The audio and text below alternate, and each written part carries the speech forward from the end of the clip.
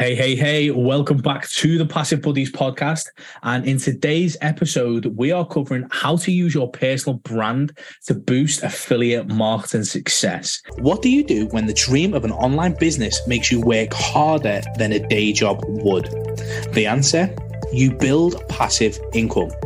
On the Passive Buddies podcast, we cover the myths behind passive income and how to build true financial and time freedom. Welcome to the Passive Buddies podcast.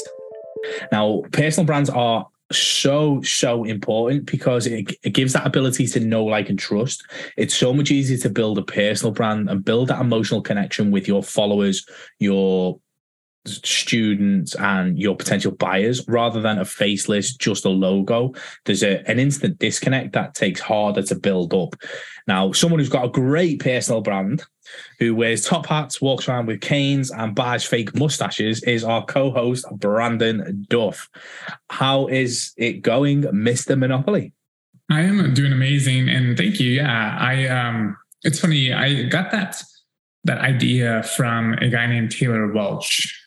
He had what was it? He looked like Iron Man or Thor. He had a hammer, actually. Yeah. It was him, and he looked like Thor, and it was like his kind of superhero costume.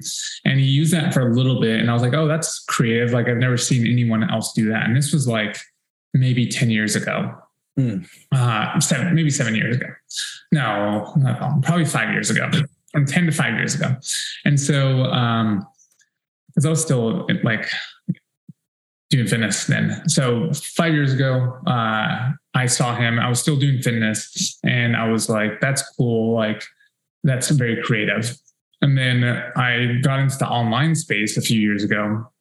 I was like, whatever happened to that Taylor Welch guy? Like, I remember he had the Thor thing, and I was like, I'm going to do something like that. So I was investing in real estate at the time, and a personal trainer. We had 10 rental units, and I was like, I'll be Mr. Monopoly because I want to upgrade houses to hotels and own plots of land. And so I just created that and took that and have used it in all my branding since, and it's working well so far. Wait, it's quite interesting that actually, like, you identified, well, the fact that you've seen Taylor Welch like well before you were ready to jump into the marketing space, remembered that brand and that he put on himself, that picture, only for obviously to you then come, when you do finally reach the marketing land, for you to go and recognize that was memorable, so I need to do something similar. So I think that shows, like, it does really matter, and it shows like how having that personal brand can be a massive success for you. You don't have to dress up, you don't have to be like, or have like your alter ego, etc., but you do have to create something that's memorable. And thankfully, Mr. Monopoly paid off for you, and it worked. But it's understanding your target audience, isn't it? It's like, you knew when you come online that obviously you were looking about making money. So what you associate Monopoly with, making money and making solid money. So from there, obviously, that connection, that leverage of something bigger has helped you develop your personal brand.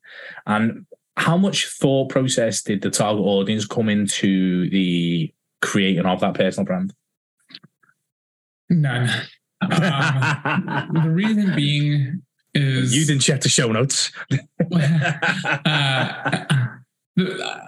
think that it has to, like you said, it has to, like you said, an alter ego. And I feel that it has to be an alter ego, because if you're playing your alter ego and it doesn't reside within you, then your audience is going to see that.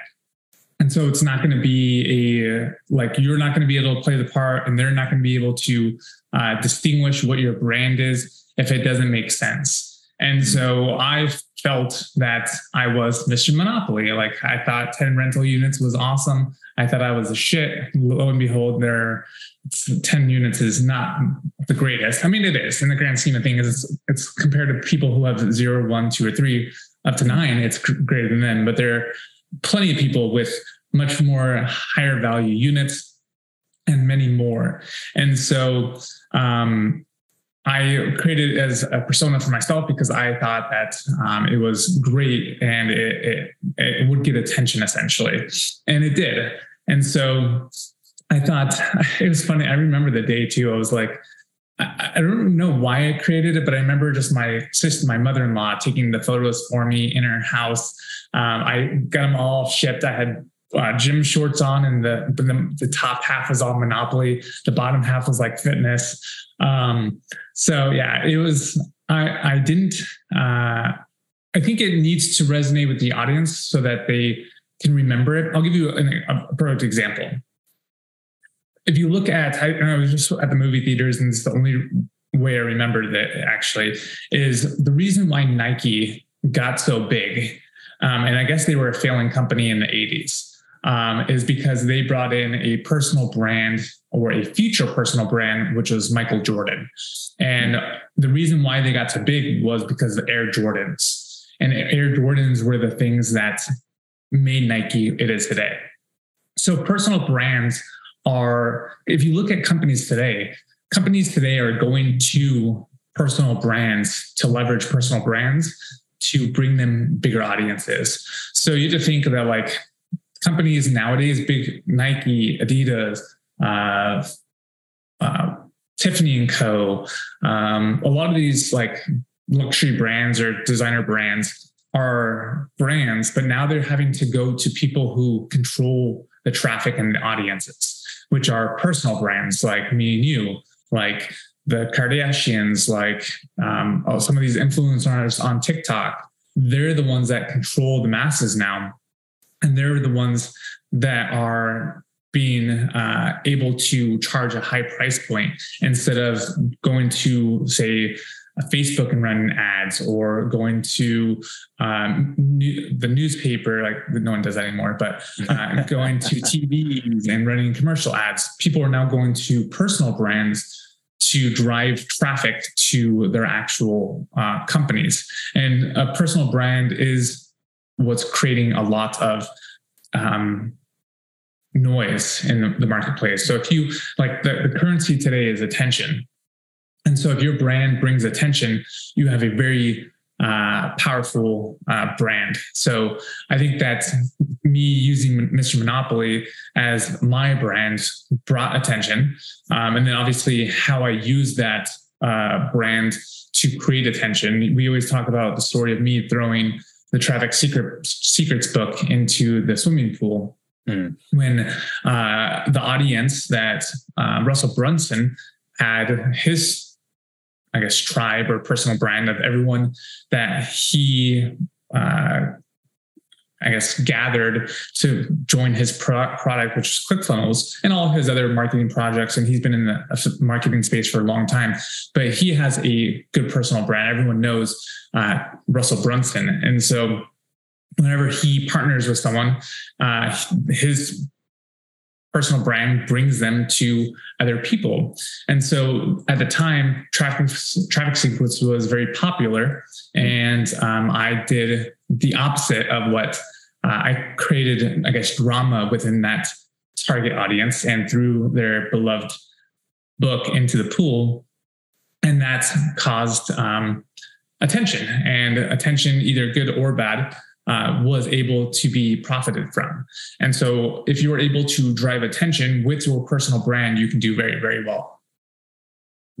And you are right. Like the personal brand that you create then segues into so many different things, doesn't it? Like, so but developing a personal brand opens the door, as you said, to influencer marketing budgets. So therefore people pay you to promote something or talk about something, etc. So you can get like promotion and sponsorships, etc. from that personal brand. As you say, you can get that attention, and from that attention, you can really build a successful affiliate marketing business as long as you start to congregate that traffic. Now, we talk about email lists, Facebook groups, YouTube channels. If you can congregate that traffic, nurture them through your personal brand, you can then, when you are promoting something or recommending something, you can suggest it and people will buy it because your personal brand has grown and grown and grown. So it really does develop. People feel like they know, like, and trust you. Like, I have people messaging me all the time, like, and they'll ask me something, or they'll talk about something that's a bit more personal, not like, oh, why are you talking about that? But they'll bring up the kids, or they'll bring, obviously we've just got bunnies, so they'll talk to me about bunnies and stuff like that, and all these different things, like, or how they can connect with like my childhoods, all these different things that they can relate to. And I'm like, wow, like, I've never spoken to you before, but you know, obviously a lot about me. That doesn't freak me out. It just means that obviously these guys are listening to me and they're developing that connection. So when they do come to you and they start that conversation, your level of authority to be able to direct them and serve them in the best way possible, which then as a byproduct generates cash flow for you, is absolutely insane. And it all starts with that personal brand and not being afraid to put yourself out there and like get rid of this person's going to say something, and it does affect you at the start, but you need to be able to push that to the side and either delete the people who think is going to affect you and hold you back, or just don't give a shit about them anyway and go forward. And then it's all about crafting that message and building that brand identity with using those things, like between the message, the identity, and being consistent. You will grow that personal brand and people will recognize you, like in the YouTube space or the marketing space, when your name pops up. And from there, you will be able to leverage that to make multiple sales. Yeah, I think that is super important. I mean, you look at, I can't think of his name, not Kobe, but one of the singers who just lost a deal with Nike or one of the Adidas, maybe, I don't know. And his net worth went down billions of dollars because he was saying some outlandish things. So a brand is super important, but you have to remember to, like you said, uphold that brand, because you can build a great brand and do really, really well. But then you can lose a great brand really, really quickly. Also, I can't think of his name. He's changed his name. He's a singer, I think, like so many times. I guess he was saying some very hateful speech in his rants online. I can't remember. Anyway, it doesn't matter. But like it's so important to build a brand that you can know, like, and trust, that people can connect with you. And it allows you to venture off into other things, and your tribe continues to follow you and root you on as you become and grow larger and larger, and you have more things to offer. More people will take you up on that offer, versus if you're faceless and you say create a faceless channel, no one knows if you switch gears, because there's no face to put to that brand. It's a faceless brand. So some things to consider, definitely. I'm very excited for the future. If you guys haven't heard or listened to our podcast about automation and AI and how you can use AI to create a brand or to create content for your brand, definitely check out that podcast. It has a lot of great information. Remember to like and subscribe to the podcast so that you guys get up to date with all of our time-sensitive material. Brian, do you want to lead us out here? Yeah, thank you so much for tuning into today's episode, guys. I hope you've understood the power of a personal brand and how much money that can actually make you, which is the whole idea of this podcast, isn't it? Making passive income and the marketing strategies behind it. So if you like it, give us a subscribe and all that jazz. And if you want to join the Cash Flow Challenge, where we teach all of this, that will be the first link in the description, and we'll give you $100 off to start with. So go ahead, take advantage of that offer, and we will see you on the next episode. Peace.